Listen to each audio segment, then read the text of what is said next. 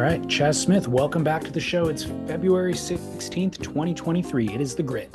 David Lee Scales, sometimes there are seismic things that happen in surfing that you and I have to address immediately. See the firing of Eric Elo Logan.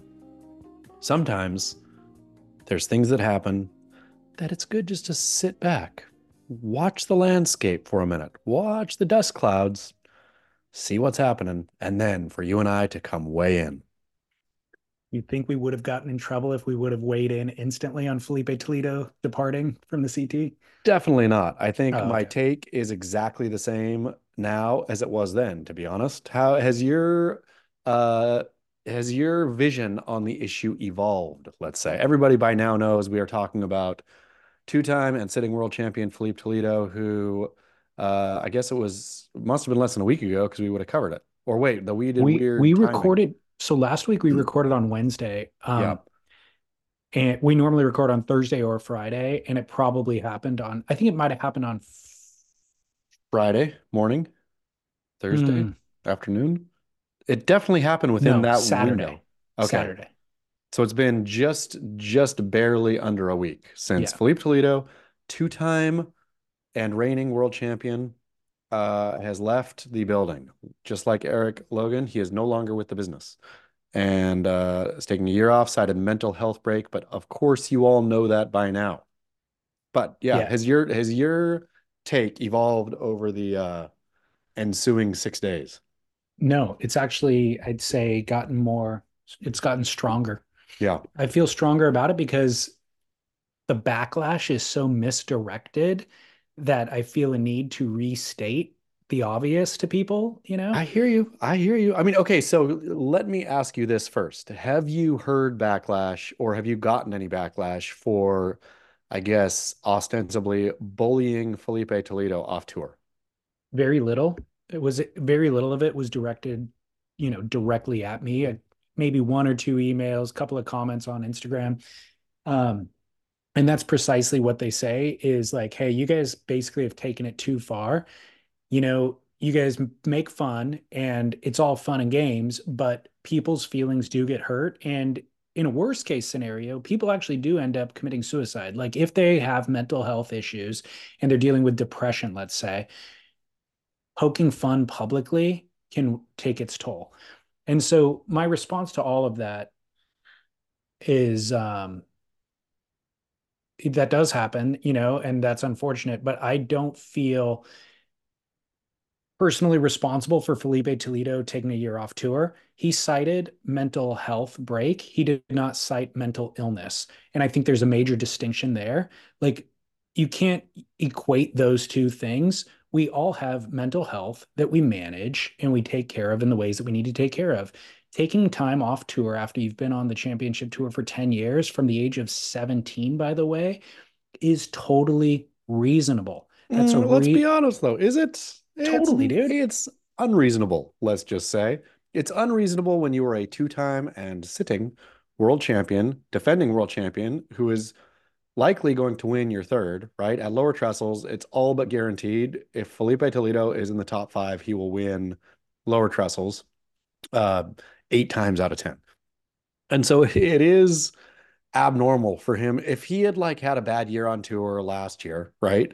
If he had, or say he had won his two world titles and then kind of had a shocker, like ended up in the middle of the pack somewhere and thought, I gotta reassess here and re-find my love of surfing. Uh, then I think that would be a normal thing for a person to do. What he did was entirely abnormal. See, I think you're misunderstanding. He's identifying that he has a vulnerability and a weakness, and he will end up having a bad year because of that vulnerability and weakness, and that's worse for his career.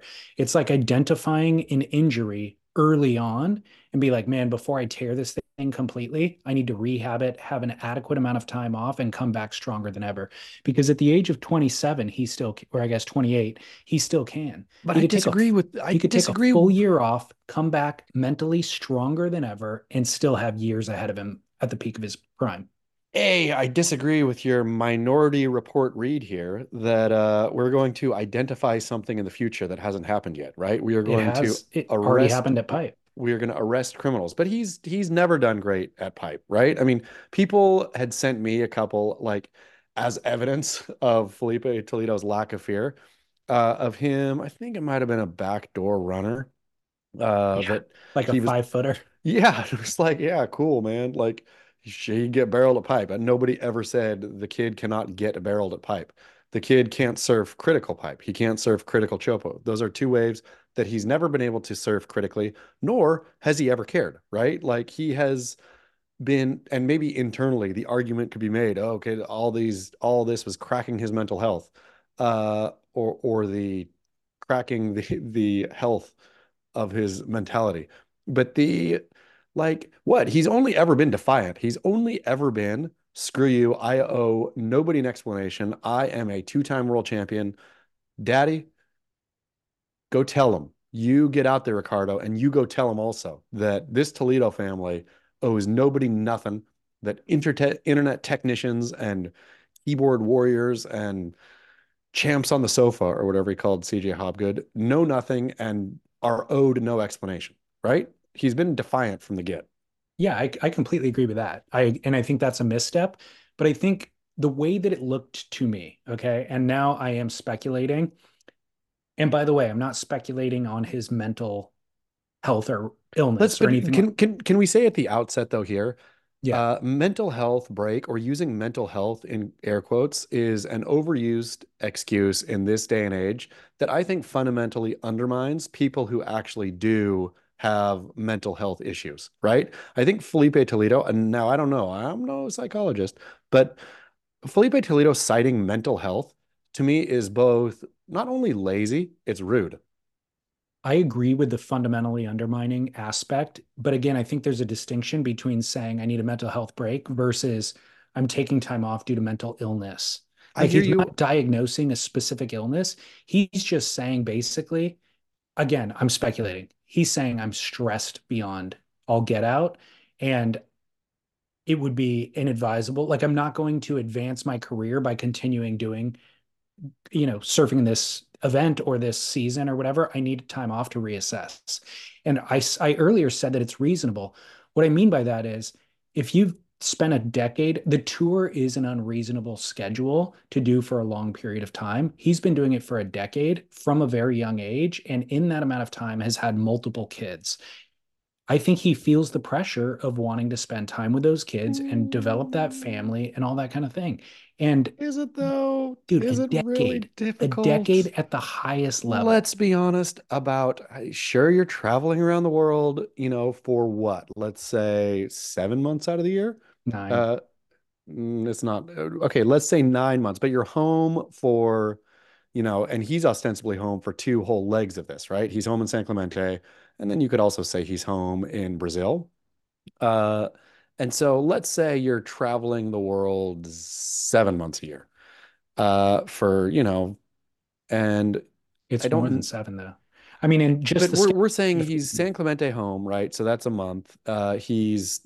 Let's say he's home in Brazil, even though he's abdicated his Brazilianness.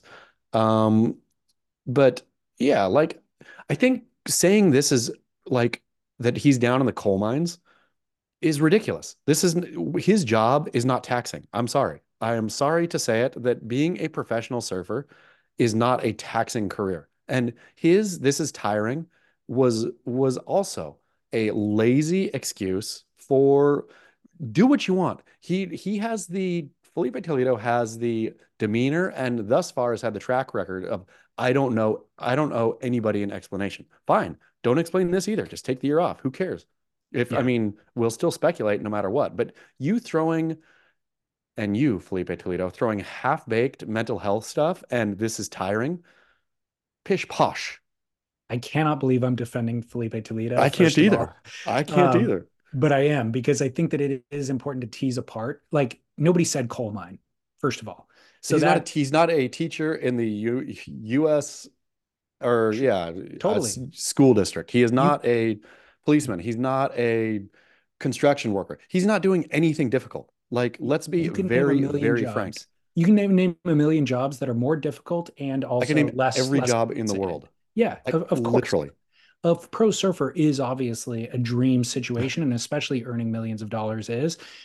Despite that, human beings, it's nature to regress to a mean. So you will then, whatever your norm is, becomes your norm. It's hard to factor in somebody else's context. And so, in that, but it also comes with its own stressors. Even earning $1 million comes with its own stressors. You know what I mean? And so, managing all the things that he's managing and having the weight of the world titles and defending a world title comes with stressors. I know nothing about it. All I know is everybody who's ever been in that position will tell you that. So I think that's what Felipe is identifying. And again, what I was going to say is speculating based on what he wrote in his Instagram post and what we saw of him at Pipe. The way that I interpreted it was he was not planning to take this season off. He Yes. wasn't planning that going into Pipe. He came off of a huge adrenaline dump of winning a second world title. Is it that huge though? Let's be honest about that too. Yes, Winning it, like, sure, dude. I mean, I think that Getting the greatest thing you've ever wanted to achieve in your life and doing it on the second time, you have to feel amazing. and lion chest pounding all about it all the way, except for as well as anyone that it's devalued. I mean, everyone Yeah, of knows it. course. You Of can say course. that it's not, but you just won. It'd be like training your whole, and I don't even need to make an analogy here. Everybody knows it is not the real world tour. It is not a real world champion. Like the World Surf League completely devalued what that means. Everybody knows it. Felipe Toledo could say, no, I played, and all the people say, no, he played by the rules. He won by the rules. As if, again, I've said this before, the World Surf League rules were handed to Moses on top of Mount Sinai along with the Ten Commandments. Like, this is a broken, dumb, idiotic rule thing that was introduced by a broken, dumb, idiotic man, Eric Logan, in order to gin up support for something that's failing. And that's what Felipe Toledo won two of. He won the failing World Surf League title twice. Look, we're on the same page about that. Go back and play our last 22 episodes, and you have my full agreement with that. But he But knows that too. yeah, I don't think he does. No, he's He living in does. no, Felipe's living in a world of Sycophants. He's yeah, got it's an echo chamber, and he's not listening to what we're saying. for sure not. He's got But what we're saying broke through that wall of positive noise. And this is where maybe feedback is correct about us, quote, bullying, even though it's not bullying, is the feedback broke through the wall of positive noise. So what I was getting at was coming off of that adrenaline dump, he enjoyed his time off. All of a sudden, the new year is starting. He doesn't go to Hawaii at the same time that everybody else did. We saw them all catching waves at Pipe and the free surfs. He wasn't there. But eventually he shows up for the comp. Turns out it's pumping. He's here to defend his world title, and he's faced with his old and greatest foe, which is big, scary waves. So he paddles out and he's not prepared for it. So he gets a 1 point whatever, goes back in. 1.77. Yeah, 1.77 total, heat total for the first heat. Then he's sitting on the beach going, I'm not prepared. Like, I don't want to go out there. I'm not prepared for this. You know what? I'm just going to call in sick. Calls in sick, and boom, the internet lights up, and we broke through the wall of positive noise. And I think at that point, so then they had a couple lay days. Then when he posted on Instagram that he was taking time off, he said specifically, over the last couple of days, I've discussed this a lot with my loved ones, meaning it wasn't a conversation that they were having leading into the Pipe event. It was between his failure at Pipe until he posted that Instagram is when this conversation started happening. So I think that's where he got in his own head. And he probably thought, look, I want to be able to perform at the highest level. I clearly can't here. I'm seeing these girls, by the way, the girl event happened, in that amount of time. And he's seeing these girls are smoking me. And Yeah. I don't think, and by the way, sunset starts tomorrow. I don't think I'm prepped for sunset if I'm really going to be honest. But you know what I did enjoy? The summer off with my family. And my kid needs my attention in this moment right now. I think I should probably devote some time to my kid.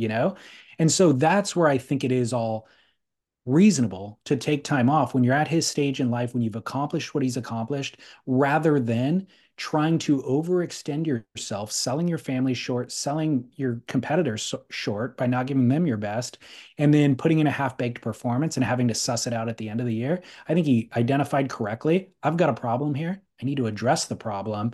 Let them have this season. I'll come back next season stronger. I mean, I hear you for an average guy to make that decision who, like an average rich guy who has a job that he doesn't need, has enough money in the bank, could say, you know what? Life is getting a little stressy here. Let's pump the brakes and just take it easy. You know who doesn't do that? And I'm not saying this is the right thing to do. I'm just saying champions don't do that. Look at Kelly Slater's relationship with his daughter, for example, right? Like you never even heard of his daughter until way later. And I think it was, let's hope it's all mended now, but I think he was entirely an absentee father for her entire life. And he's a champion. Like I think, and I'm again, hear me, dear listener, I'm not saying that is preferable to being a nice family man, but Felipe Toledo wants his cake and wants to eat it too, which in this case, I think you just can't. You're either a champion and have the DNA of a champion, which he doesn't, and that's fine. Unless I guess he will be like the only good story or outcome of this story I see is that he goes and he secretly trains hard for Chopu instead of denying that he's only ever denied that he has a problem out there. Like only Papa Toledo came out and said he's scared of hitting the reef. That's the only mention we've ever heard of that. Felipe has never said that.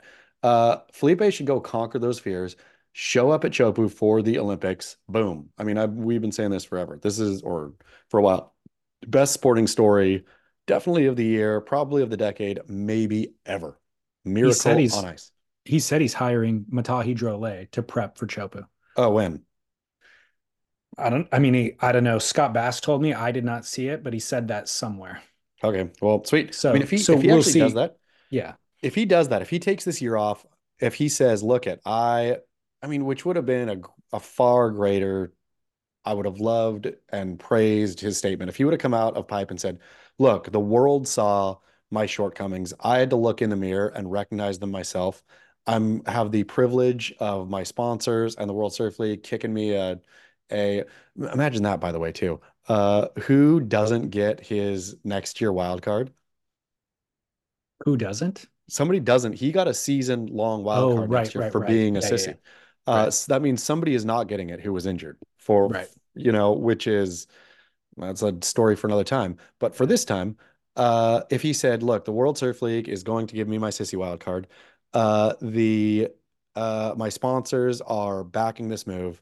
I am going to go train in the thing that I am bad at. I'm going to be dark. I'm going to be offline until the Olympics. You'll see how it goes then. So will I. Yeah. Boom. Goodbye. Well, to be honest, I'm not convinced that he will conquer his fears at Chopu, even by hiring Matahi Drole. Like whatever is between his ears that is preventing him from kind of conquering that fear. I don't think Matahi can teach him how to surf Chopu. You know what I mean? But he's not like a sports psychologist that can help him break down whatever he's. But I think having this time off will at least allow him to reassess what's going on in his life.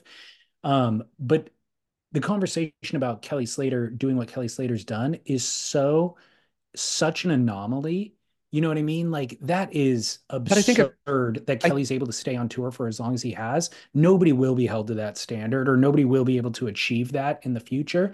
And in fact, it's probably entirely unhealthy what For Kelly's sure done. it's unhealthy. I'm going to say that like I was taking this across sport. I was going to say champions of anything, Tom Brady to Mike Tyson to whoever. Champions are probably rotten people. You got to be narcissistic because you only have to be concerned about yourself and your training and you're getting the best stuff, right? Like there's all of these problems. But if you want to be a champion, that's the cost of being a champion. I would say, of course, there's anomalies, but the cost of being a champion is by and large, you are a bad person, a bad father, a bad husband, a bad wife, a bad everything. Yeah. And I think Felipe's trying to shake that up. I think Felipe's trying to break the mold. I mean, then, yeah, great. You can't. That thing is baked in. I think I'm again, for some reason, and you asked me, have I changed my opinion? Apparently, you have.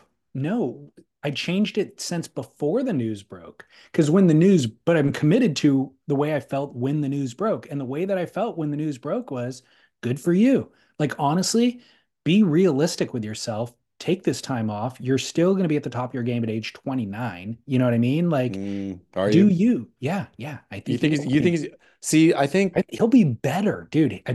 Guarantee if he actually addresses the things that we're talking about, he can come back at 29 better and and stronger. Slay. I mean, he Good. better learn how to surf at least like comparably big waves. Like, because he doesn't, nobody's expecting Felipe Toledo to be a big wave champion. Nobody's expecting him to go win big surf, right?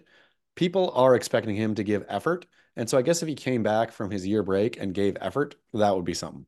If he's still surfing small waves and by the way, J Bay and that sort of stuff with the same level that he is now, but then he's additionally got any Getting equal semblance, 17ths. yeah, any semblance of game at Yeah. big barreling waves. Like it doesn't have to be first place, but just make the round of 16. Yeah. It'll be pretty undeniable. But I think all of this points out the obvious, which is that he is the latest victim of Elo's extended ET fingers poo poo touch. And DJ Seaweed has submitted a new jam for us. Yes. Poo poo touch. You'd have the poo poo touch. You'd have the poo poo touch. You got the poo poo touch. The poo poo touch is real. He does the poo poo touch on whoever he feel. Elo's legacy. He did the poo poo touch and was touching me. WSL, did we fail? The champ is bowed out.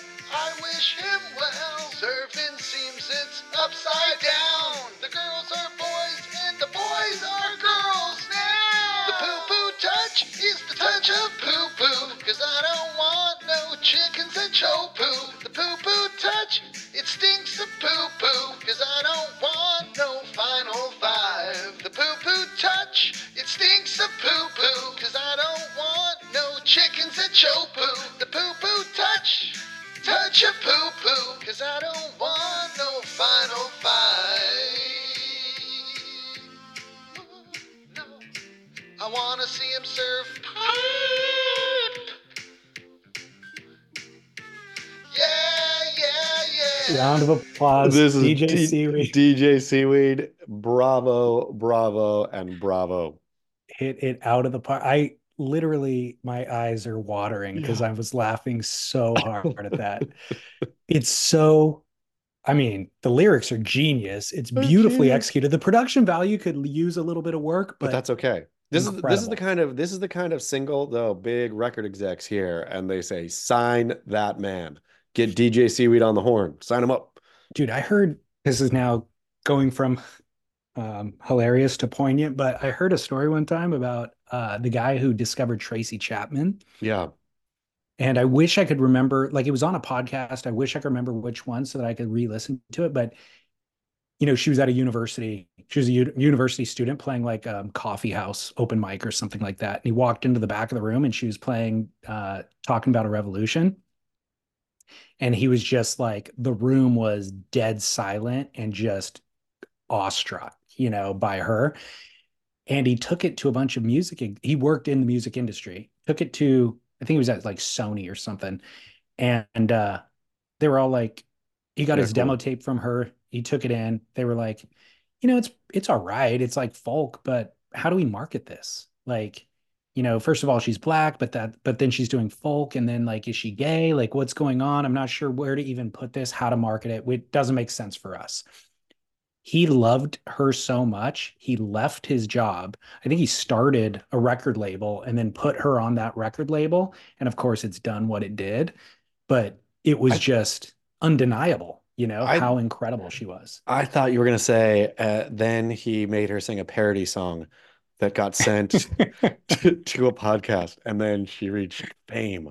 No, but she's in the news lately, anyways, Yeah. because of that Grammy performance, which again, amazing.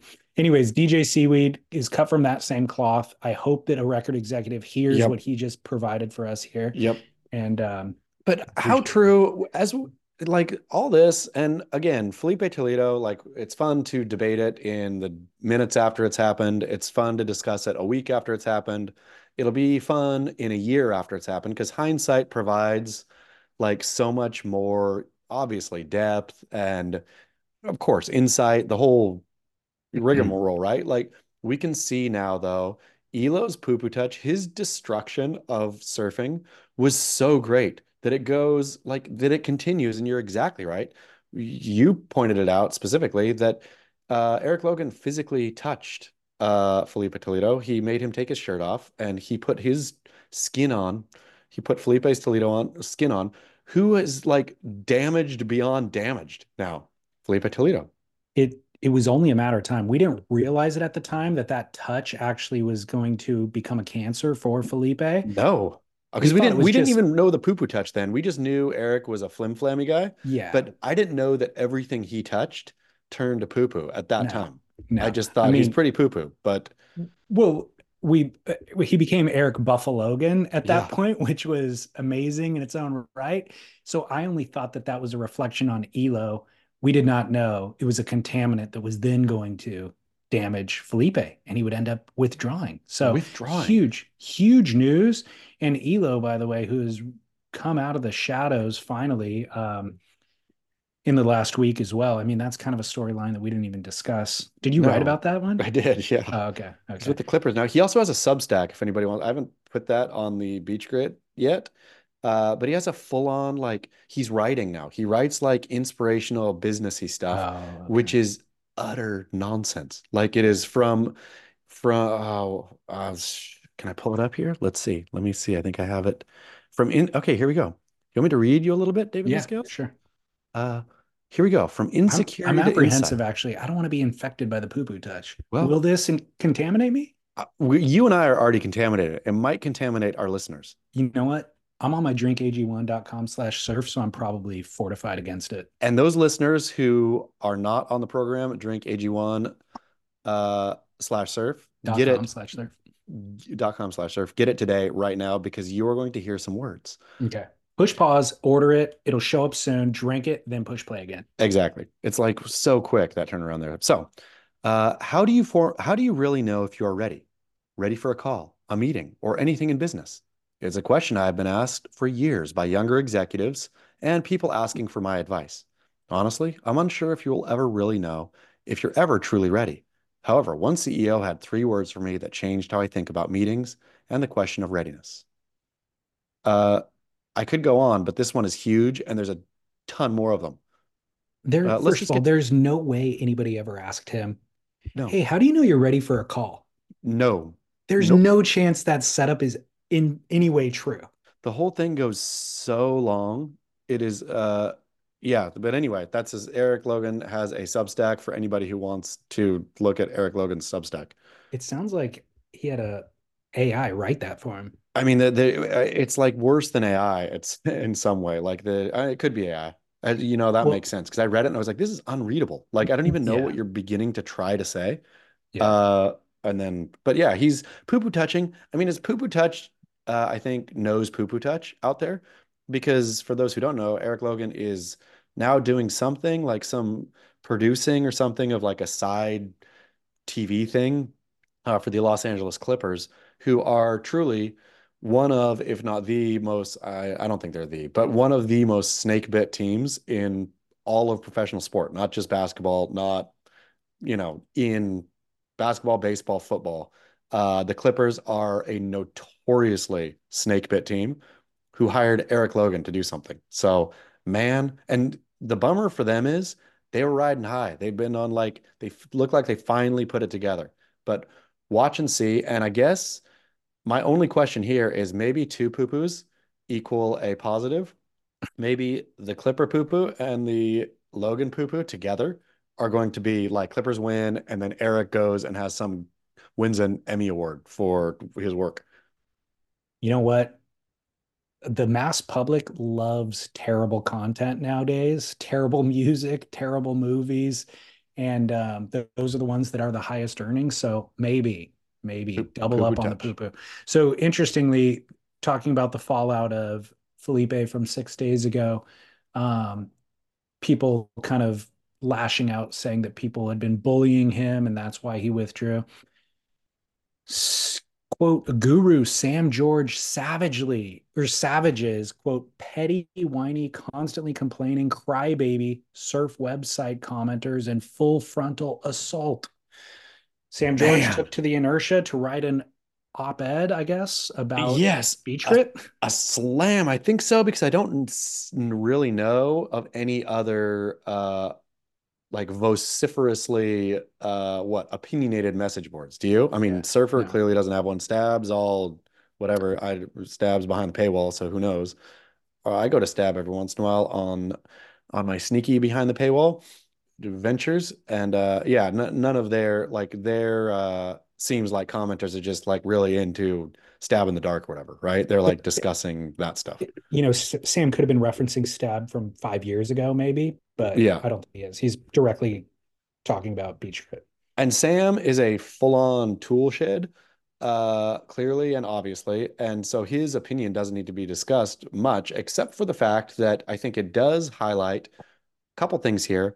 The people, David Lee Scales, the commenters, the listeners, those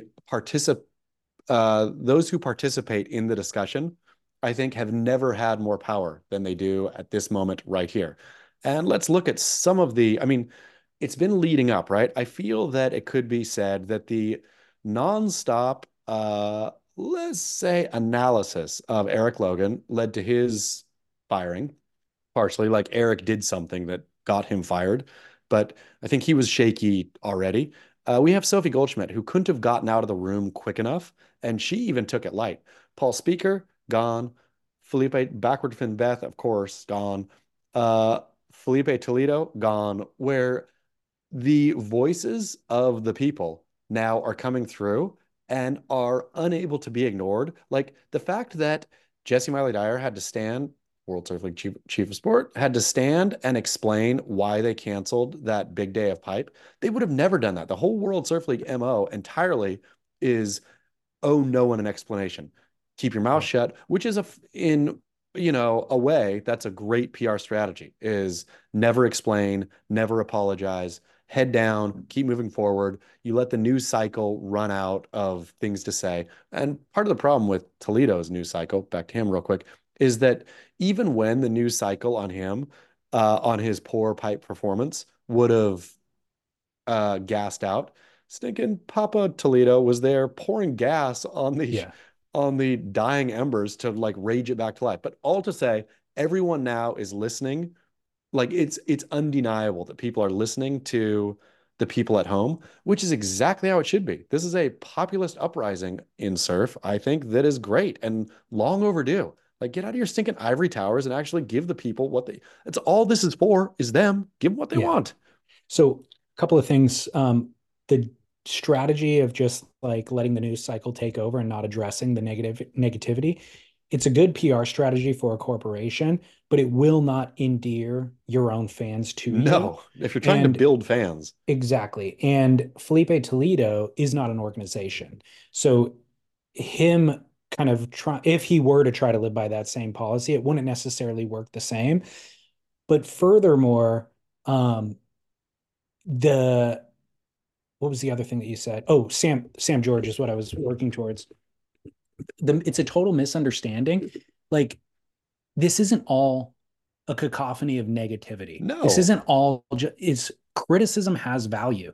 And the fact that we're watching it as closely as we are and having, opinions about it. And maybe he's talking about a few, I don't know, non-critical comments that are purely negative if you just look at those. But when you actually read what's going on, we are super astute, alert fans of the thing calling a spade a spade. And just calling something for what it is not rude. You know what I mean? no, Like there's a way to have a conversation about Felipe's missteps or the WSL's missteps that is actually beneficial and moving the progress forward or moving things in the right direction. And I disagree. Like Eric Logan got himself fired. There's nothing that we said about Eric Logan that led to his firing. However, everything that we said about him was an accurate assessment of his missteps that needed to be brought to light and that the organization actually should have been looking at and making assessments on how, his performance based on. You know what I mean? Totally. I mean, yeah, there was 300 or more than 300 comments on Beach Grit uh about the Felipe Toledo stepping away story, right?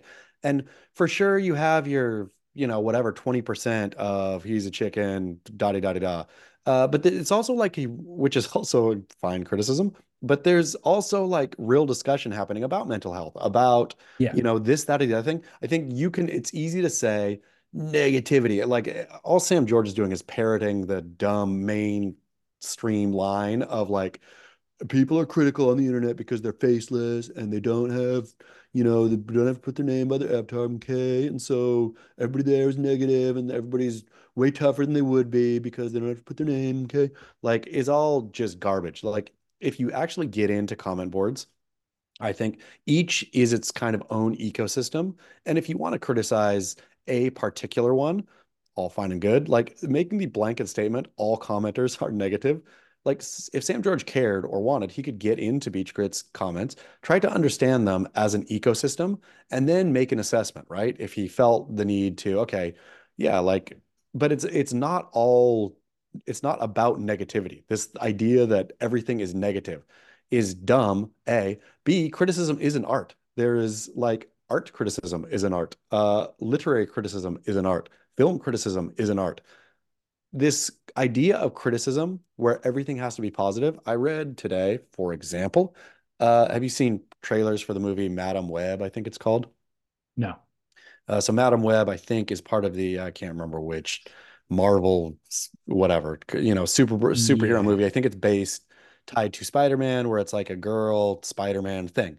In any case, the movie got so roasted that I think it was the Daily Beast, maybe, that did like the best of, uh, and it was savage in a way that Felipe Toledo or Eric Logan, or like nobody could even dream of. I mean, it was ruthless but brilliant and honest and all of it, right? Where criticism does have a place. And to think that criticism equals negativity equals our society's toxic and we don't need this is, Equals bullying. yeah, equals bullying is just dumb baby thinking, which grow a brain, Sam George, like grow a ability to think critically, to both take barbs, which I think Sam George probably does well enough. Like I never see him like crying or, he does stupid stuff like try to go on the inertia and then make a veiled attack against, faceless commenters or whatever he's trying to do. But overall, he seems like he stands in the public space okay. But Yeah. like Philippe too. Like, come on, man, take it. Like, take it Well, and not only don't take it, but whine. there's not only take it, but there's so much you know, I guess take it with a grain of salt, but there is insights there that you could Sure, actually learn from if you actually you know, read if it you and cared. I tried mean, to if you understand what the criticism was. like everybody gets their not or not everybody, but I think that those who get their hackles raised and then build quick defenses fail to actually learn from what the Correct. criticism is saying. Like, Yeah, yeah. it's important to, I think, be able to sift through it and say, okay, this is just trying to be mean spirited. I Yeah. can disregard that. This one right here, yeah, it hurts. It hurts bad because it's true. And it's something that I need to catalog. Now, if I want to change it, I can. If I don't, obviously who's making me, but I need to be aware that this is a true statement about my work. That's how I kind of felt after day two of the Felipe withdrawing and getting a couple of comments saying, like, you guys bullied him into retirement. My thought was, I'm actually okay with if that is partially true. Like if our criticisms were so accurate that it played out the way that I explained it earlier and he Yeah, had to reassess and now he's going to go back and address those things, take the sure. year off, focus on Chopu and then come back next year stronger, better than ever. And by the way, his family got more time with him and he feels good about the investments that he made there, then you're welcome. You I know what I will. mean? Now, again, it's not bullying, it is a critical assessment that got to the core of a That matter for might hurt. somebody. I mean, But yeah, totally, it that's should hurt. and like maybe I'm wrong here. Maybe I like am not looking in the mirror close enough. But dear listener, I if I went over the line with Felipe Toledo, I don't think I ever did. I feel like I challenged him on being a coward, which I think was absolutely true. He showed cowardice. I don't know that his heart is cowardly necessarily, or that if, you know, I don't know, we've talked about before on the movie or on this. Did we talk about it even last week? Force Majeure, one of the greatest We movies we ever. talked about it like 6 months ago. Yeah, Force Majeure, where the father, for those who don't know and do not watch the Will Ferrell version, watch the original Swedish or Norwegian or whatever it is version, but where a avalanche happens and dad runs away from his family, and then the whole movie is about him first denying that he ran away, and then having to come to terms with running away. So like really about cowardice, right? So anyway, I don't know that Felipe Toledo would run away from his family in an avalanche. I do for a fact know that he doesn't paddle in at Chopu or Pipeline when it gets big, right? So he demonstrated cowardice. That's true. That's not bullying. And I think that is the whole realm of our discussion about him. I wasn't poking fun at his family. I wasn't, laughing about his whatever fashion choices. Like there was no other bullying about Felipe Toledo other than what he presented, what we saw Yeah. him do. And then it Yeah. wasn't even bullying, it was just discussing it. If Yeah. discussing shortcoming is bullying of a public figure, then I guess we're all bullies, David Lee Scales. Well, didn't go too far with Fleet, but you might have gone too far with Kelly and his parenting. But no, it's true. Like, let's be honest. Like I he's been don't on the want to be record honest about it. about that. You don't? Like Well, I don't that know is a anything. fact. The thing is, you can only make your assessment from a very, very far vantage point. So I have no idea what the inner workings are, and I honestly don't want to comment on it. Kelly was an absentee father, and I think he's even admitted it. I think his daughter has at some point. I think their relationship is good now, if I recall, but there was discussion about Kelly not being there. Of course he wasn't Yeah, there. He was yeah. traveling the world, winning world titles.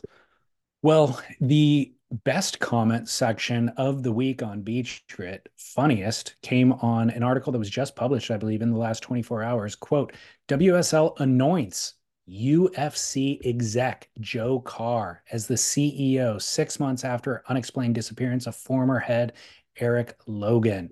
This would have led the show. This news would have led the show in any other week. David Lee Scales, we have a new CEO. Yeah, it really would have. But, to be honest, it's more of, I mean, if we felt like the WSL was not servicing the core fans and was maybe headed towards a cliff as a result of that, um, gosh, this is more of that. This For is sure. like absolute solidification of, oh no, they don't understand surfing at all. They're tripling down, and they're driving this thing straight into the cliff. Except for with each new CEO, I like to roll out the red carpet on both the grit, beach grit, anywhere. Like, hey man, come on in. Water's warm. It's maybe a little toasty sometimes. It may be a little toxic sometimes, but like come in, see what you Well, see. Well, let me read from Derek's article and a little bit from the press release from the WSL. Derek said Joe Carr has got a few miles under his belt. He helped steer Dana and Co. into a $4 billion buyout for the UFC, and lately was the founder and CEO of Nitro Circus parent company Thrill One. So, I mean, amazing accomplishments on this guy's resume, right? This He all was the looks. CEO of Street League Skateboarding for a minute too, which got left out of all because I think he was fired. Oh, do you know what he was fired for? No, I wasn't for cause, I Okay. don't think. Okay. Well, I mean, impressive resume across the board, right? He was also chief strategy officer for the WSL under Logan for 18 months in 2017 to 18, and president of the WSL for 7 months in 2019. In his new role at the WSL, or I think this is from the press release for the WSL, they said in his new role at the WSL, Carr will lead the strategy and execution of the league's international business and spearhead further integration with the Kelly Slater Wave Co. As a lifelong sports fan, I've had the opportunity to witness the WSL's impressive growth over the last few years, said Carr. It felt like the perfect time to join the organization and help it further alter the landscape of sport through continued digital innovation and a commitment to its athletes. Few sports have such a global and passionate fan base and a lifestyle component that extends far beyond competition. I'm looking forward to driving the league's expansion efforts and making the WSL a globally recognized brand. With Carr's appointment, the WSL further underscores its commitment to further globalization and adds to its impressive roster of talented and experienced sports executives. Carr will be focused on fulfilling Goldschmidt's vision for expanding engagement around the world, cultivating athlete development programs and unique fan experiences, as well as leveraging the unparalleled opportunity the league has to further integrate the Kelly Slater Wave Company and its groundbreaking technology, as well as support the inclusion of surfing into the Tokyo 2020 Olympic Games to evolve the landscape of competitive surfing around the world. End quote. Boom. What we So, have, David, and I'm going to say again, Carr, come on in, man. Like, engage. I'm here. Uh, it's all, you got my number. Call me up. Let's chat. well, so the problem, and Derek pointed it out in the first line of his article, is the real focus on the integration of the Kelly Slater Wave Co. Sure.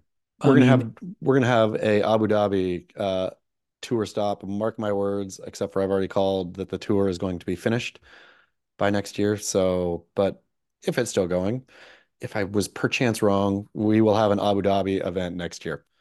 I would say it would be done this year as well, except this seems like a big investment from the WSL to hire Joe Carr, and presumably he has a big workload that he's going to be committing to. And I so, don't think it was that big why an would you do investment, that? let's just say. You don't think so? No.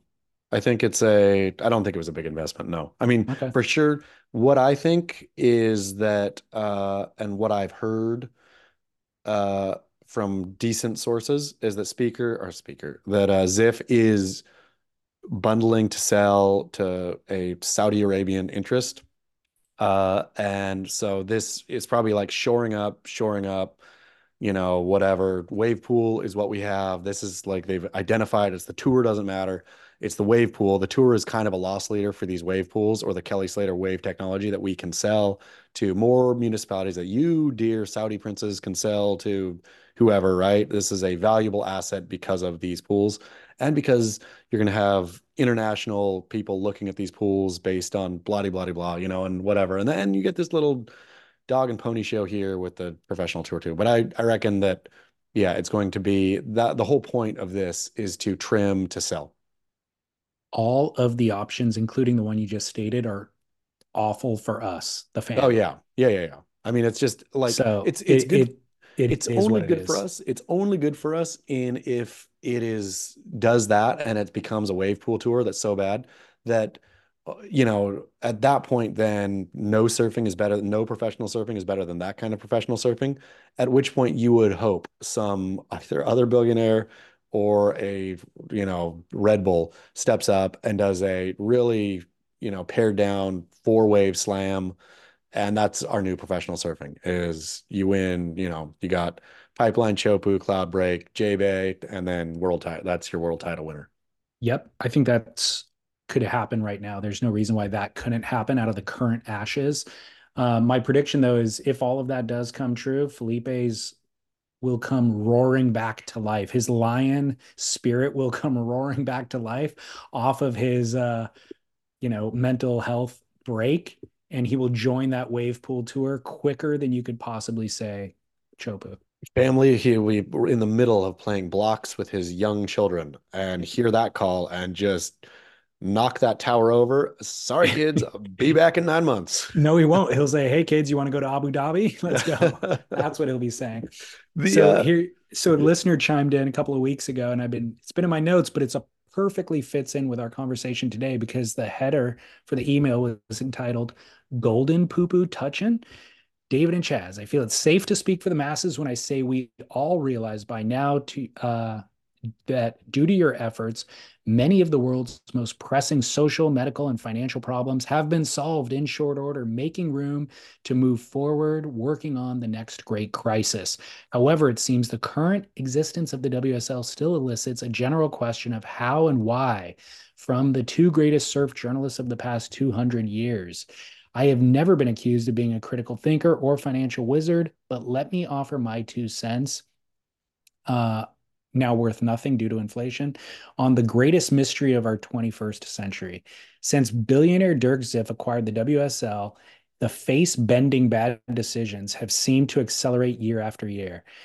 From hiring a Midwest corporate vulnerable adult learning paddle jacker, I love paddle jacker, whose Superman cape is a wetsuit, to dressing up one of your commentators in a hard hat and a shiny blue color construction costume to endorse your main sponsor, a ladder company.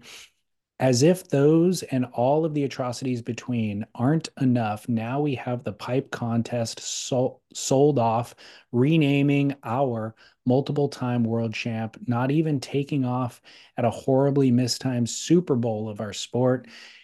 It undoubtedly brings up the question we have heard for years of how stupid can you be? But if, sorry, but what if that is the exact question Ziff wants to hear? And the louder the question gets, reinforces his position to have his team of non-surfing executives doubling down on asinine ideas, the next one being cringier than the last. What are billionaires good at? Making money, making capital gains comes with paying taxes. How do you reduce your tax bill? Losing on investments, having to invest capital from your profits into assets that are tanking to keep it afloat. Uh, so have we had it all wrong the whole time? Does Ziff need this sinking ship to sink faster to help protect his wealth? Is professional surfing as well as the surf fan just a tax write-off for him? Is Ziff basically shorting surfing into non-existence for his personal gain? Sad days. This also leaves us with only one question. Was Ziff involved with rollerblading? Thanks for all your efforts. Viva la revolution. Keep working. Thank you, Chris in New York. Chris in New York, brilliant, and I think true for the first however many years, 5 years of Ziff's. How long has Ziff owned professional surfing? I It's forget. I'm going to seven. say, yeah, I think something. since 2015. 2015. So it's been 9 years. If I'm not mistaken, and again, I am no psychologist, but I'm also no financial expert. I think you're only allowed 7 years of write-off in a company. Oh, You can't have a company that's perpetually losing that you're dumping in. And so I do believe, yes, that Ziff did use the World Surf League as a on his tax ledger as a plus. I do believe, and correct me if I'm wrong, dear listeners, but I think that that has a window that closes. The government knows we're not just going to let you own professional surfing, a dumb thing like professional surfing, and then pour all your losses in there and never really pay taxes. yeah. We did have an expert weigh in on this maybe 2 years ago or something and gave the exact explanation for how it would work. But I don't know how to find that email now today, so I wasn't able to I'm reference it. pretty like I'm 100% certain, in fact, that this is not a Yeah, perpetual thing you can do, and that I do believe that Ziff has run out of time on his. So right. Ziff is now not able to use the World Surf League as a write-off. I mean, he Which can is write why he's off in his, why yeah, he's in what? sell mode, you know? Yeah, fully. Why? I mean, this is all this Joe Carr move. And again, Joe, got my number. Call me up, man. I will extend you. Like this, I feel with all of them, I feel like I've given a fair. The only one I didn't give a fair shake to was Paul Speaker because he was a dumb shit from the gate. Paul Speaker came out right away and said, "Sir, pro surfing is going to be bigger than football." Like that was one of his first things he said. Paul Speaker was an idiot from the starting line, right? Yeah. I extended though. Hey, Soph, let me hear what you say. You and I went up and got poo poo touched ourselves by Eric Logan and Joe Carr. Happy to sit down, happy to hear. I'll let you know that I'm a little sullied by your World Surf League being such a complete fraudulent junk show over the years. So it's hard for me to believe that anything good is going to come from that bag of clowns. But call me up, man. I'll even drive There's up to the veterinarian offices to meet you. I will listen to the sound of dying dogs while we discuss. the thing is, there's no point at this point. You know, like He, what it there's so I'll tell you obviously though, doing something else and trying to be something else that they are, there's no point in engaging. but they are addressing, they are quaking, they're understanding. I truly feel they're finally, it finally broke through to them. And I think more so than Felipe quitting, uh, essentially, I think it was when Jesse had to stand in front of the camera and lie about why they called it off. Or, I mean, I guess she said her crap version of why they called it off. Did you see the Instagrammer that posted, like, went back into Surfline Rewind and like posted all of the epic rides or epic waves that day? It was just nonstop epic waves. That day was the day they called off for being too big. That thing right there. But the fact they addressed that says to me they're like worried. They are worried that they're actually losing their core audience and that they don't yet have the Saudi dollar. They're gonna have to prove to somebody that there's some audience for this. And that audience is fleeing pretty quick, or they're worried that they will flee. Yeah, but Joe Carr, I presume his job is to get that Saudi dollar as quickly as possible. I mean, And it's going to be to coming shore up the back and pool. Yeah. yeah, but coming back to interview with you to, appease us He's going to is need, not servicing that in one way, shape, or form. they're going to have to show the Saudi, like they can sell on the promise of pool, a pool in every backyard and a surfboard in every garage or whatever. Like they can sell a dream or try. Even Saudis are like, petrodollar trillionaires are like, oh, let me see truly, like how many, let's see the engagement on this thing, right? Like they Yeah. actually need the fans at this moment, maybe more than ever, if they're actually looking to actively sell. And so I do believe that this would be the time for them to shore up. This would be the time to say, hey, okay, we hear you, fans. Like that's the crazy thing. None of the fans' desires or hopes or dreams are obscene or absurd in any way, shape, or form. They would not only be better for the product, they would be cheaper. Yeah, but we're not the fans of what they're doing. You know what I mean? Like you're right with what you're saying, except what the Saudi whoever is going to be buying isn't us who are going to be watching an event at Pipeline. They're buying the idea of building out these wave Fools. pool. Yeah. And so, But and we're but not those fans. So what they're going but to go do is interview somebody who's standing on the sideline of the pool. But they know full well though that, and they have all of that data from both surf ranches or the Surf Ranch Pros or however many they've run. Nobody wants to watch that. Nobody, no surf fan, no They're, non-surf fan. they're, Nobody to- wants to watch that. no, they're totally masking the reality of that truth and selling something else. I mean, that's the thing though, is They that have to. the Saudis with their financial advisors and whatnot, they're not going to look at this and say, well, it looks good to us. Looks like you Yeah. got, whatever bold roar numbers the World Surf League puts out are going to be scratched right through by anybody halfway competent. So unless Ziff is going to sell to somebody more incompetent than him, uh, they're going to have to figure it out in terms of actually shoring up a bit of their core audience, I think. Well, we've given them enough, those non-surfing surfers, non-surfing arbiters of the surf world, enough of our time. So let's transition to the most core piece in all surf media, which is pros in the wild. It's all core all the time here.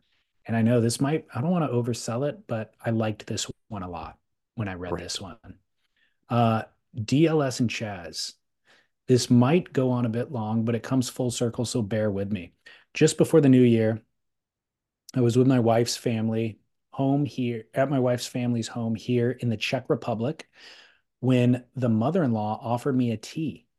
This is really good, I thought. So I asked my wife what kind of tea it was, and she showed me the box. Moringa.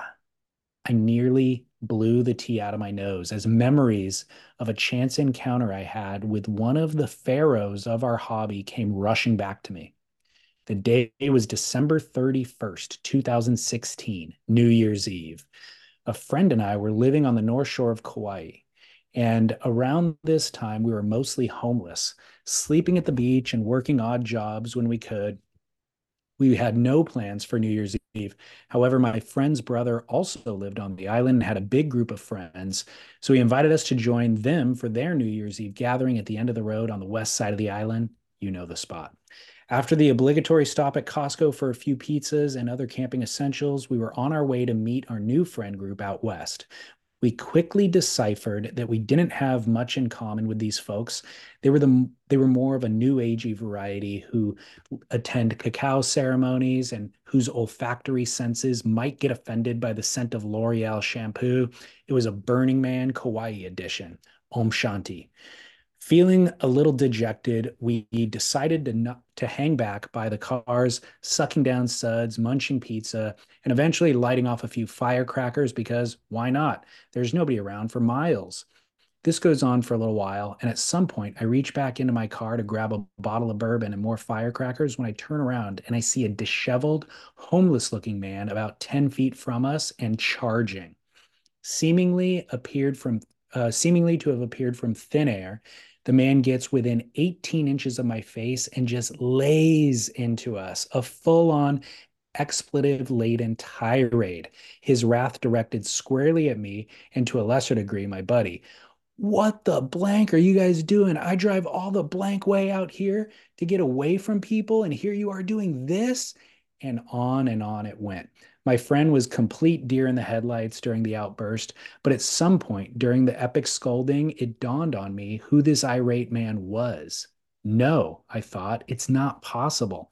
When there was a gap in the profanities, I looked at the man calmly and I said, "Hey, I used to see you surfing swamis." The shouting stopped. He knew that I knew. The man took a few steps back, turned away to brush his hair behind his ears, turned back to face us. All of the rage from moments ago is now replaced by a waves of cosmic energy emanating from the man's Ram Dass smile and eyes that could see into my soul, cool as a cucumber. He stuck out his hand and he said to me, "Hi, I'm John Peck. Nice to meet you." At this point, I began apologizing profusely to the pipeline pioneer for my childish behavior. I had managed to turn the original surfing Buddha into from Dr. Jekyll into Mr. Hyde.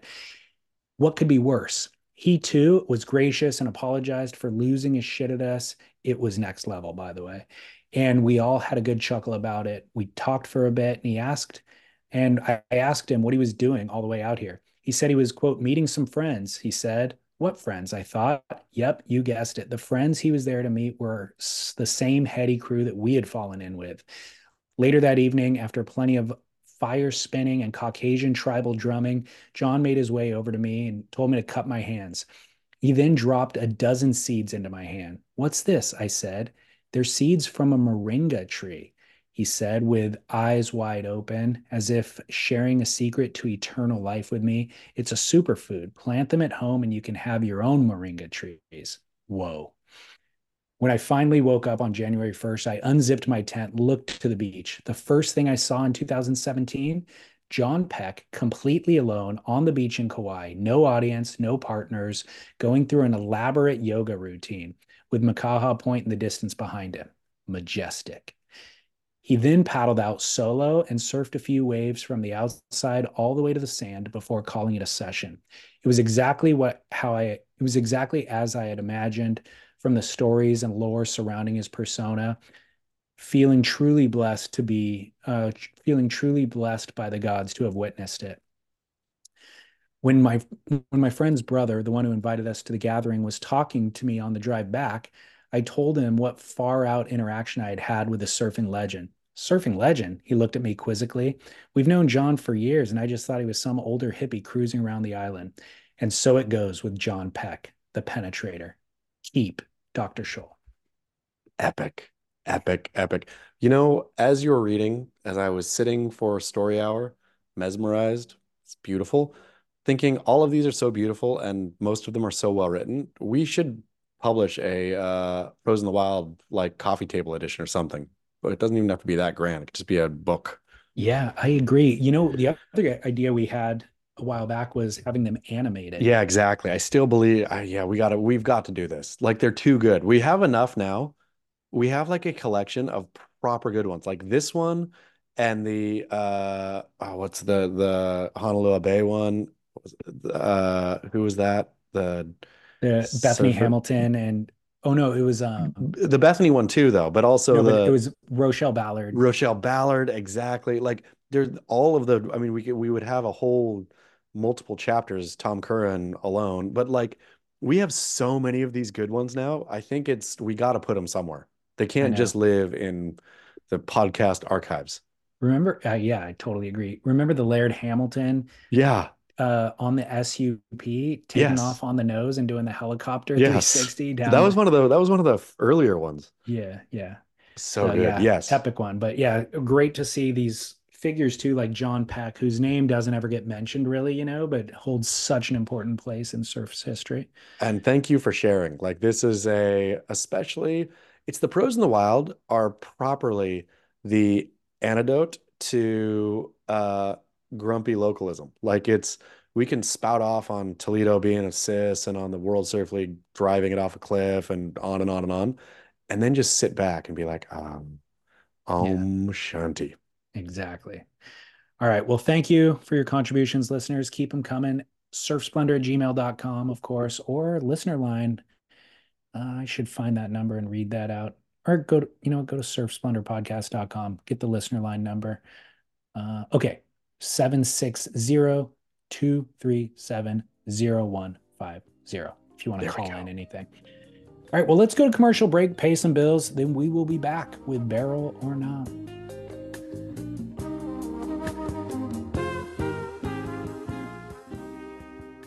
We talk about sustainability a lot in surfing and especially surfboard manufacturing, which is great, but we are all massive offenders and contributors to environmental toxicity daily in our homes in a way that is quickly and easily stoppable. So I want to direct your attention to Blueland. We started using Blueland in our home, and I'm embarrassed that I hadn't thought of implementing this sooner. Blueland's mission is to reduce single-use plastics for all of the cleaning products in your home. So hand soap bottles, laundry detergent bottles, glass cleaner bottles. Under your sink in your kitchen and your bathroom, you probably have dozens of different plastic bottles that you will throw away and replace with another. Each of them single use and all having harsh chemicals that they use to do their cleaning jobs. Well, Blueland sends you reusable glass bottles for all of that stuff and tablets for each that you drop in and dissolve with water, which becomes your cleaning solution. So again, foaming hand soap, a multi-surface cleaner, a bathroom cleaner, glass and mirror cleaner, dishwashing detergent, laundry soap. They make everything you need for your home. And very importantly, the products work. They aren't toxic. They use environmentally responsible ingredients, and they clean as well as the harsh chemical cleaners that we were using previously. And to top all of that off, it's way, way cheaper than the traditional products that we were using. They are powerfully effective, plastic-free, clean ingredients, and they save us money. And just in case you never paid attention to how pervasive plastics are in our life, I want to give you two kind of shocking facts. Number one, plastics break down. So your water bottle, your food packaging, all of that is being contaminated by microplastics that are breaking down into your food and water, and then you are ingesting it. So listen to this. It's estimated that we are eating a credit card's worth of microplastics every week. Shocking. And fact number two, scientists predict that by the year 2050, the ocean will contain more plastics by weight than fish. So we really need to stop our plastic usage. Blueland is the solution for cleaning up your home. Blueland.com/surf. We will save you 15% on your first order. It's revolutionary, refillable home essentials, eliminating single-use plastics. We love the product. It's clean, effective, affordable, and easy. Blueland.com/surf for 15% off. Blueland.com/surf. Clean up your home and enjoy. Factormeals.com/surf50 will save you 50%. Our lives have been made infinitely easier, healthier, and more pleasurable this last month with Factor. Factor sends delicious, nutritionally minded meals to your door that you simply heat and they are ready to eat. No prep, no cooking, no cleaning. We have 35 different meal options each week, and you can choose as few as 6 or as many as 18 per week. You can adjust, you can pause, you can reschedule your deliveries anytime from week to week. So, just from hearing me on the podcast, that I care about food. If you follow me on Instagram, you know that I cook, you know that we eat well, and I'm certainly conscientious about nutrition. Factor has filled a gap and created a solution in our life by providing ready-to-go meals. So for a busy day when you don't have time to make a lunch, Factor meals are ready in 2 minutes. Twice this past week when I didn't have time to prep dinner for my 2-year-old, and I also didn't want to give him frozen pizza or chicken nuggies once again, he actually shared and ate some of my Factor pasta with sun-dried tomato and pesto and goat cheese one night, part of my cilantro, lime, chicken, and rice another night. He loved it. And my wife, by the way, loves the convenience. This has saved her a couple of times this month during lunch when she came home starving and wasn't prepared. And beyond those things, I just love the quality of the food. They also have keto options, calorie smart options, vegan and veggie options. We personally do the chef's choice, which are restaurant quality but nutritionally minded dishes. Again, it's not a meal kit. It's pre-prepared, ready to heat meals. Super simple, solves a problem for us. Oh, and we also get the wellness shots, which are delicious. It's a great bonus, great thing to have on hand on the go. We will get you 2 of those free wellness shots and 50% off your first box. Go to factormeals.com/surf50. 50% off your first box, but you'll actually get those 2 wellness shots for free with every box while the subscription is active. Never be in a bind where you make a hasty, poor meal choice like fast food. Instead, eat delicious, chef-crafted meals within 2 minutes by having Factor on hand in the fridge. Factormeals.com/surf50. Enjoy. Rocketmoney.com/surf. When I cut cable a few years ago, I slowly replaced it with a dozen streaming and subscription services. To be perfectly honest, I lost track of those expenses. $5 a month, $7 a month, it didn't seem worth tracking initially. That was until you multiply that number by 10. And then when my wife and I got married, we realized that we were both in the exact same position. We knew that there was probably 3 or so that we actually used weekly. We could quickly merge those onto one account, but it turned out that there were another dozen or so each that we were both paying for separately for years without either of us using. And this is precisely what Rocket Money is designed for. It's a modern tool that meticulously tracks the details that we easily get distracted from. Specifically, it's a finance app that finds and cancels your unwanted subscriptions, monitors your spending, and helps you lower your bills. It gives you freedom by helping you see your subscriptions in a simple dashboard where everything is tallied in one spot. And where we found it most helpful was in its simplicity. Subscription services can make it intentionally difficult or time-consuming to cancel. Here, you can click on the cancel button in Rocket Money's app and it'll cancel the subscription for you. It simplifies everything. We even got a notification about Netflix's recent price increase before it even happened, just warning us that it was coming. So Rocket Money has over 5 million users. It's helped save members an average of $720 a year with over $500 million in canceled subscriptions. Stop wasting money on things you don't use. Cancel your unwanted subscriptions by going to rocketmoney.com/surf. Calm the clutter in your head. Simplify the tedium of your financial life. Find freedom through rocketmoney.com/surf. When you're hiring for a small business, you want to find quality professionals that are right for the role, and there's no faster or effective way than through LinkedIn Jobs. Your time and capital are precious, and there is a powerful resource that can help you focus on what you're good at and integrate people into your team seamlessly to help grow your business. LinkedIn Jobs has created the tools to find the right professionals for your team efficiently and for free. LinkedIn isn't just another job board.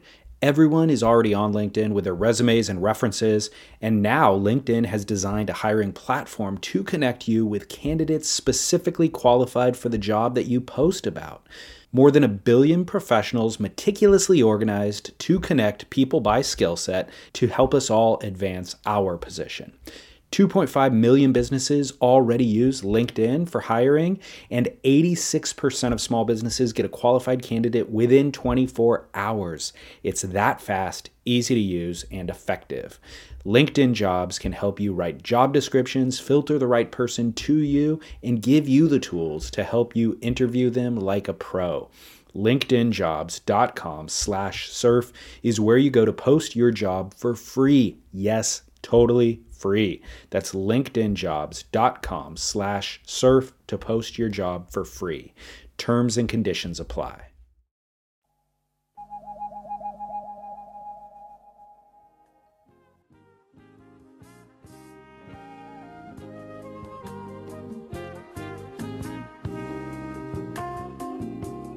Chaz, we're back. So exciting.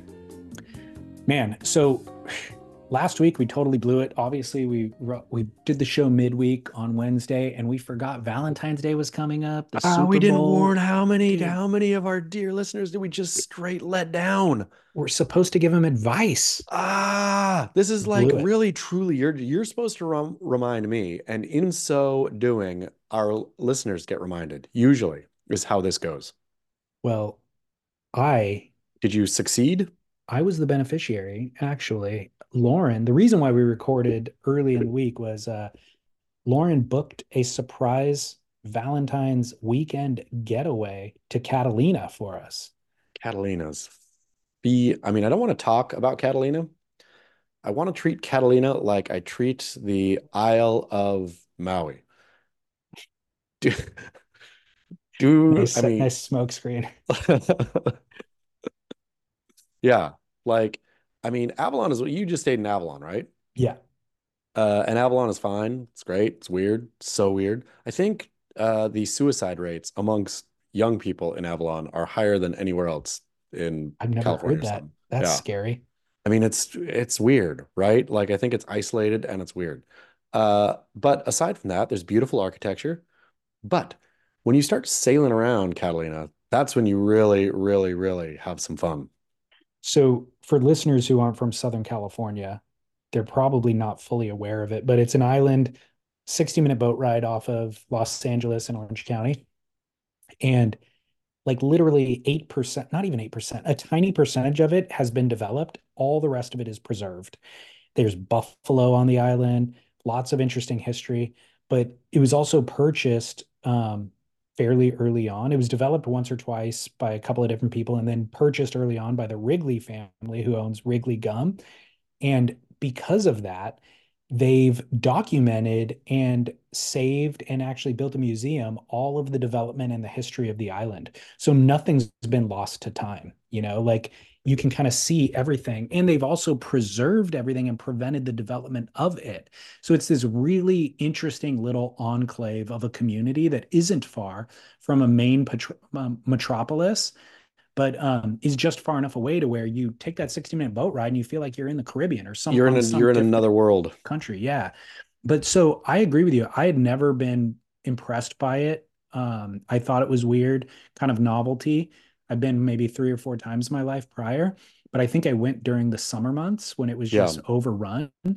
Going in the wintertime was amazing. It was peaceful. completely empty, totally serene. We had the Was stuff place to open? ourselves. Yeah, the restaurants, and there's great restaurants now There are. too. There's some good restaurants. So it's like we had this incredible hotel room. They upgraded us for some, probably just because it was empty. Because So we nobody's had this there. incredible hotel room, and we'd have nice meals. We got on the buffalo tour, went and saw the interior of the island, saw the buffaloes, went hiking, like got our outdoor kind of energy fix in, and then Did you go to the southern half of the island that they're strip mining? It's such no, a what are weird. they doing? They're just strip mining it. It's so For bizarre. what? Catalina's probably rocks for LA. Who knows? Like Huh. the whole southern half of or southern corner, I guess it'd be the southeast corner, is legit just a strip mine. They're just hacking the island off. You can see that obviously from the sailboat. I mean, you could see it from like You could see it from San Diego. Like Really? on bright days, if you look at Catalina, it's just a big cliff on that side. Interesting. Yep, weird. Well, we did do a submarine, so we got to see Oh, the did underbelly. did did you do the submarine in the dive park? I don't think so now. Catalina has a dive, so it's right off the casino for any divers. There's still mosquitoes. What the heck? Got you. Uh, the yeah, there's a dive park there. So in COVID, we sailed out there and did it. Obviously, nobody's there, but the marine life in that dive park is insane. It's like literally right offshore, but it really drops right there. So I think it gets down to about 90 feet maybe. But I Okay. was down there was like giant grouper that were like as big as Volkswagen Beetles down there and all kinds of stuff. It's Crazy. phenomenal. Yeah, in their museum, they show some of the fishing exploits, and the size of stuff that they catch is unbelievable. That passage between the mainland and the island is 3,000 feet deep. It's like Yeah. the deepest passage, I think, in the world, they said. That that's where they dumped a bunch of I think if I'm not mistaken, like a whole ton of World War II munitions, I think it is, that Really? are down there. Yeah, that is just like it's like a absolute toxic dump down there. Wow. Yep. Good job. Incredible. Good job, Yeah, California. fascinating history. Yeah. Well, I also, speaking of what's been going on in the last week since I've seen you, I spent way too much time in the car this week, and all I could think about was getting my weekend vans. Oh, yes. Weekend vans. I literally went to San Diego one day. I had to go to Ventura yesterday. I came back during traffic and it was literally like 2.5 hours. And I'm like, you know what would be better right now is getting out of the driver's seat and walking into the back and getting a drink out of the cooler. No kidding. No kidding. I mean, yeah, I had this discussion. It was with the wife maybe, but like driving down the street talking about the difference between like a camper, versus like a shell on your like a kitted out shell on your pickup versus a trailer versus whatever versus a Sprinter, right? And yeah, like in a both the camper whatever and the Sprinter, like the fact that your family could be back there enjoying themselves while you are traveling, or you could be back there enjoying yourself while you were traveling is, I mean, I don't know why. For those, yeah, can't beat them, join them, get a Sprinter van. I'm not advocating for this illegal maneuver on the behalf of weekend vans. However, if you are in rush hour traffic, stop and go, stop largely, swap wives with your, or swap wives, Swap swap wives. seats with you, swap seats with your wife. You know what I mean? Like if you're sitting there driving, you got to pee, you got whatever you got to do, get in the back. She can jump in the driver's seat No and take worries. a break, man. I mean, yeah, no, the never has the time been more right nor more ripe for a weekend van. Well, weekendvans.com or on Instagram at weekendvans, they'll build you a kitted out Sprinter camper van, or if you have one, they will renovate, retrofit yours for you. But the greatest news is maybe you just want to try one out. You don't want to quite commit to the purchase. They rent them now. And the one of the rental vans they just finished, he said, I have access to it as of February 20th. So Tuesday, it will be ready for my possession to take and make it into a podcast van. So I'm thinking maybe next Friday we could do a Okay, podcast in the weekend van. fantastic. I cannot wait. I'm excited about this. I'm going to mark it on my calendar because this sounds fun, David Lee Scales. Where are we going to do it? Are we going to do it in? I'll drive down and grab you, and then we can go to the beach. Maybe Great. I was Swing thinking on like, by.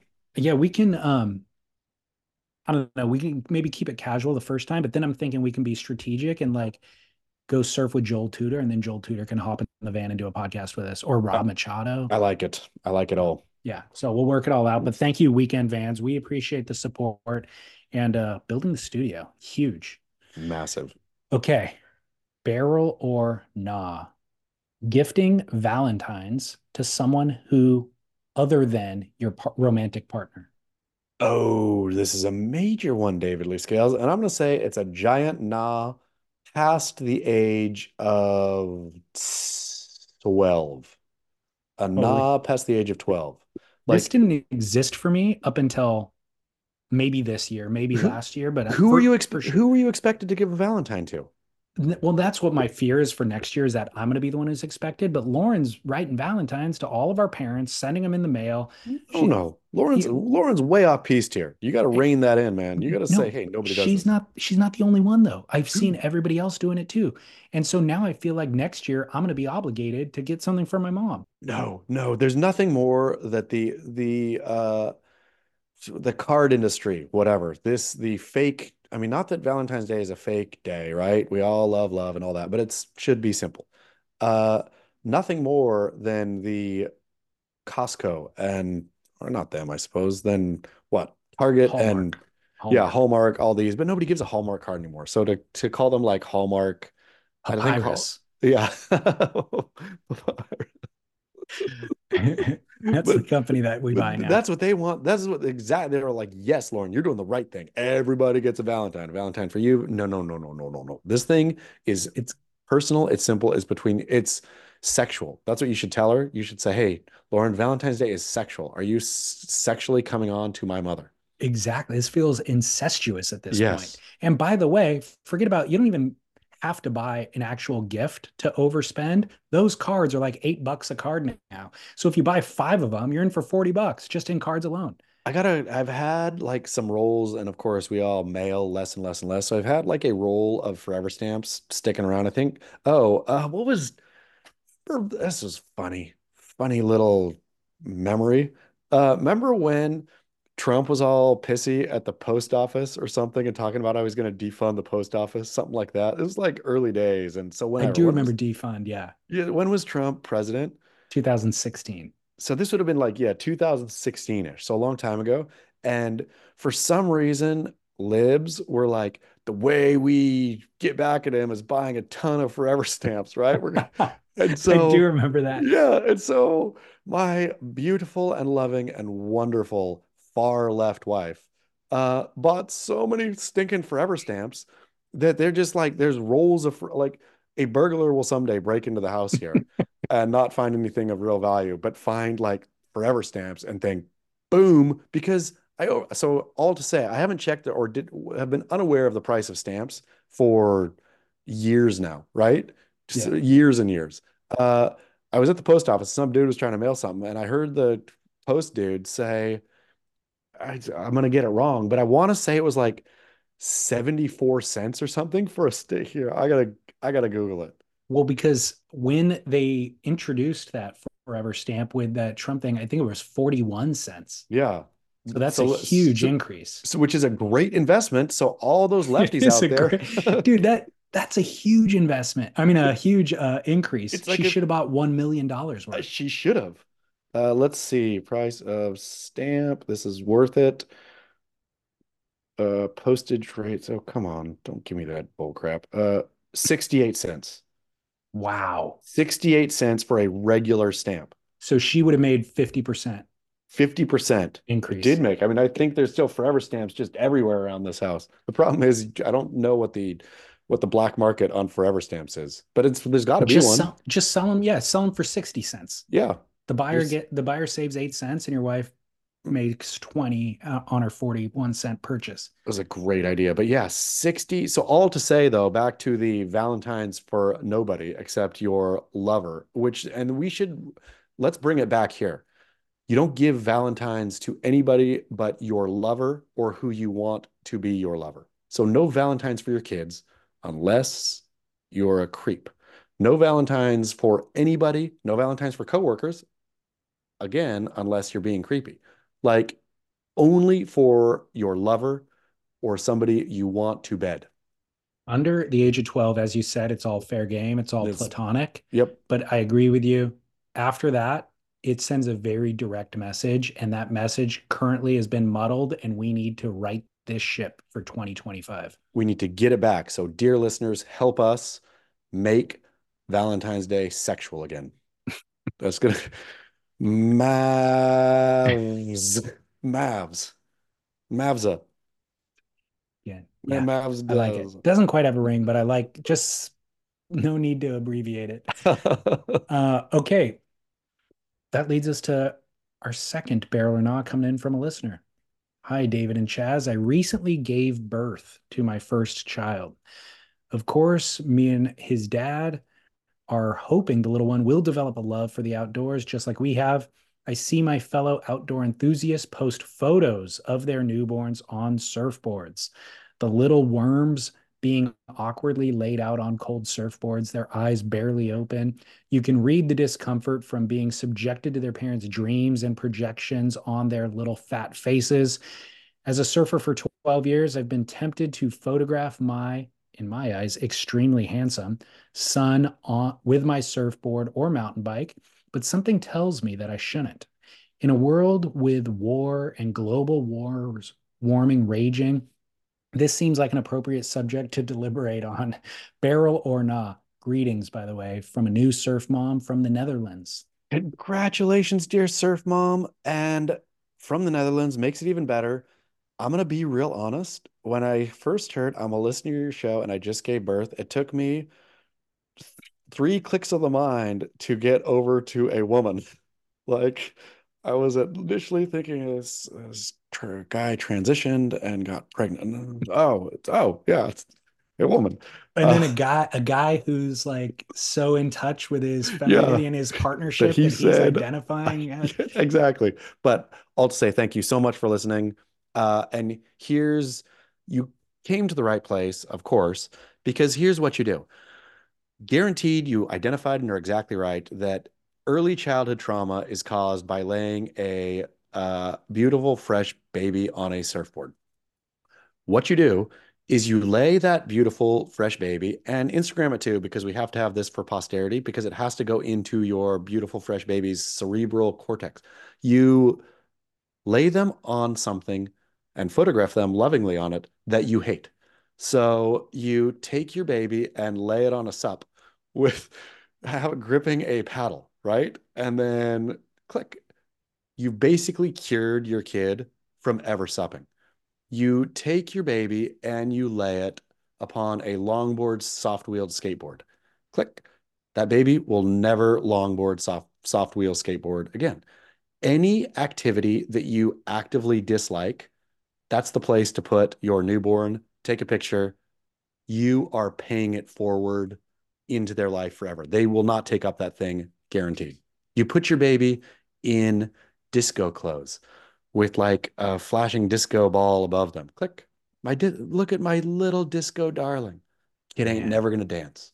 man, this is excellent advice, and I Yep. really feel like I missed an opportunity here. I Is think he it's two not too at two late. years? He's two It's a years old little now. too late because he'll like mess it up. Austin will He like, also has opinions already. You know what I yeah, mean? Like he I'll won't like, present something into the scenario, and he'll be like, "F ain't that! I'm not happening. posing with that." Yeah. Yep, exactly. You did miss it. But yeah, imagine if all surfers could take their babies and photograph them on SUPs, the SUP population in a generation would be half as much as it is today. There's got to be a photo of young Felipe at Pipeline. Yes, so true. I mean, Papa Toledo was a pro, was he not? He Wasn't he? for sure got him to Hawaii at a young age and like posed him in front of a big day in December and snapped a That's photo. so true. This is where it all came from. We've Yeah. identified. Felipe, share the photo. Yeah. It'll help your process. I think it's part of the cleansing process. It has to be. It has Yeah. to be like if you any good psychologist would say, we have to go all the way back to the root. That's the root. Little Yeah. Felipe naked on the sands of Pipeline when it's pumping out the back. Yeah. So now our female listener, new mother in the Netherlands, it's got to start a list of all the Yeah. things that she wants to ward off for Yep. her young boy. Yep. Because And start mowing them down. I think it starts with sup, but take it from there. it's risky business though, because stand-up paddling is adjacent to surfing, and there's a possibility that some wires could get crossed in the baby's brain. You don't know how that's going to pan out. Like they might just wholesale discard all water sports at that point. It is a risk, but would you rather have a child who didn't participate in water sports at all or Eric Logan? That's what you got to look and ask yourself. It's a great question. Hmm. I'm gonna need time to marinate on that. Okay.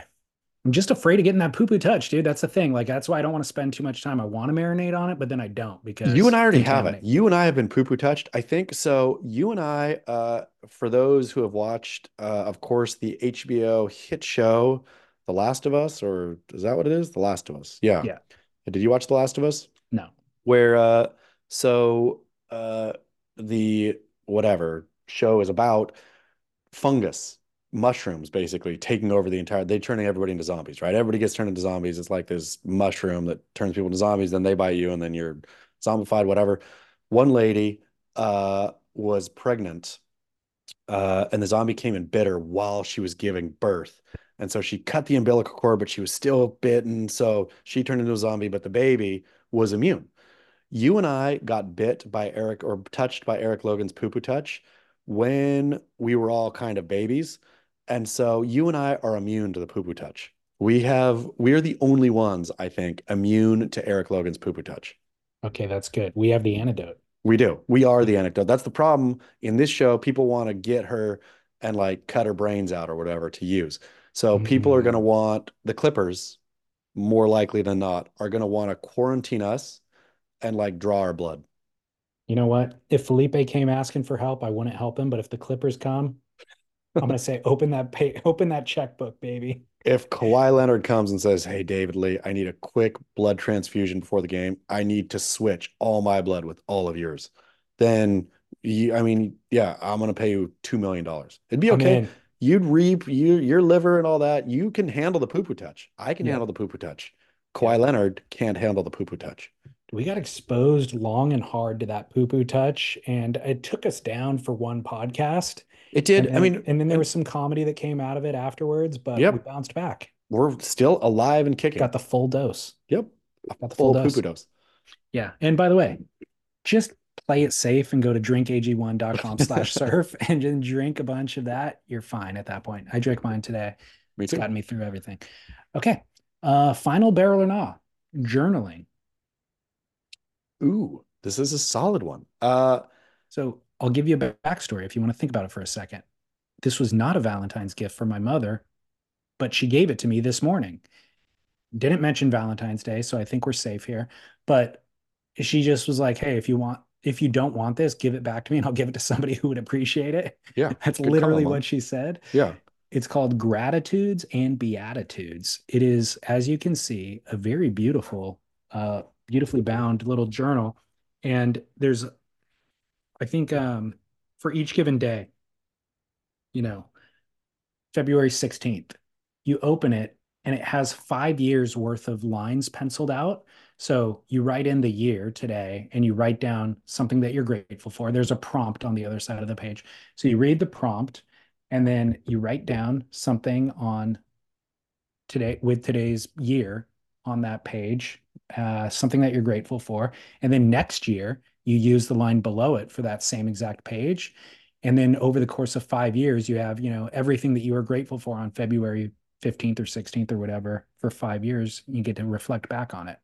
I'm all for it. I think that's a great practice. I think anything that makes you pause and pull out a pencil and a paper book anyway is great. A great practice. Um, and I suppose with the idea being that in 5 years' time, when you're getting pulled over for something rather else and you're rage filled, that you look at your gratitude and beatitude and flip to that day real quick and just think of all the good things that happened. This is okay. This is just a hiccup on the road. This speeding ticket I'm about to get. Yeah.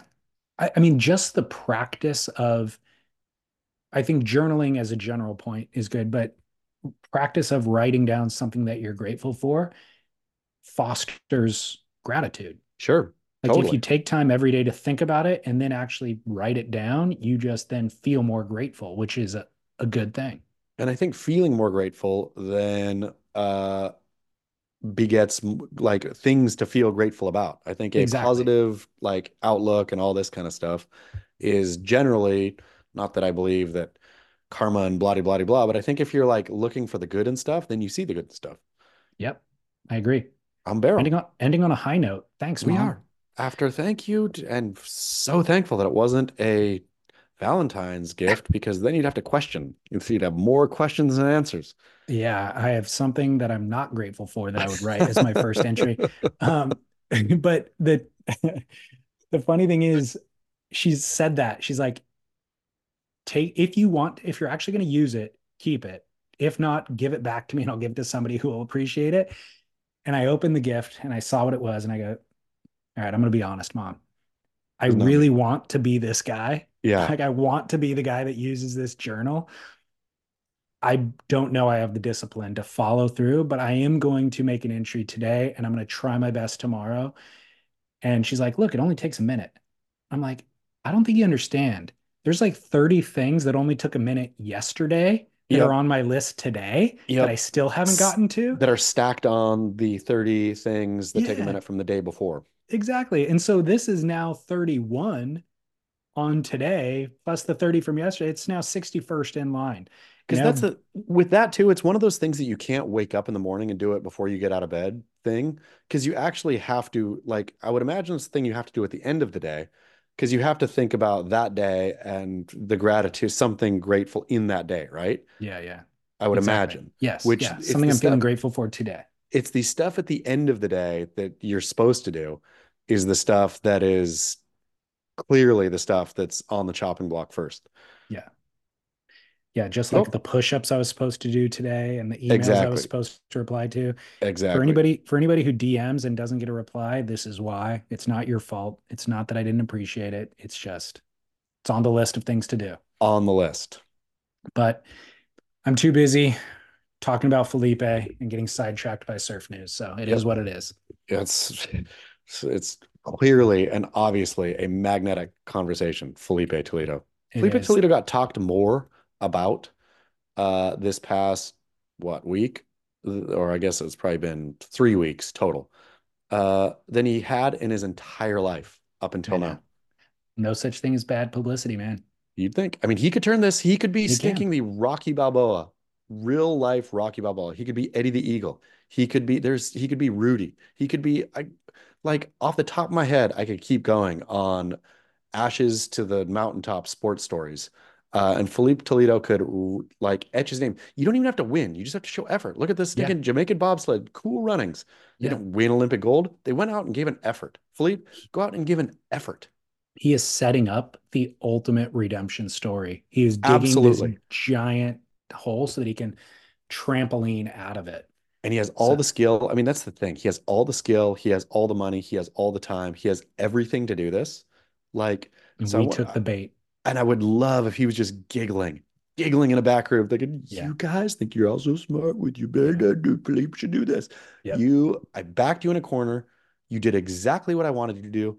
Now, Felipe Toledo winning an Academy Award. I'm here for it. I'm going to make that as my entry today. I am grateful for Felipe and the journey that he has taken me on emotionally. Perfect. Yeah. All right. Well, thank you, weekendvans.com. Thank you, drinkag1.com/surf. And Chaz, anything else going on that you want to thank? I don't think so. I'm just grateful. Grateful for Felipe, grateful for Ricardo Toledo, grateful for Felipe's kids, grateful for Kelly Slater's daughter. Got a lot of gratitude. It's like Thanksgiving around here. All right. Well, until next week. Keep working.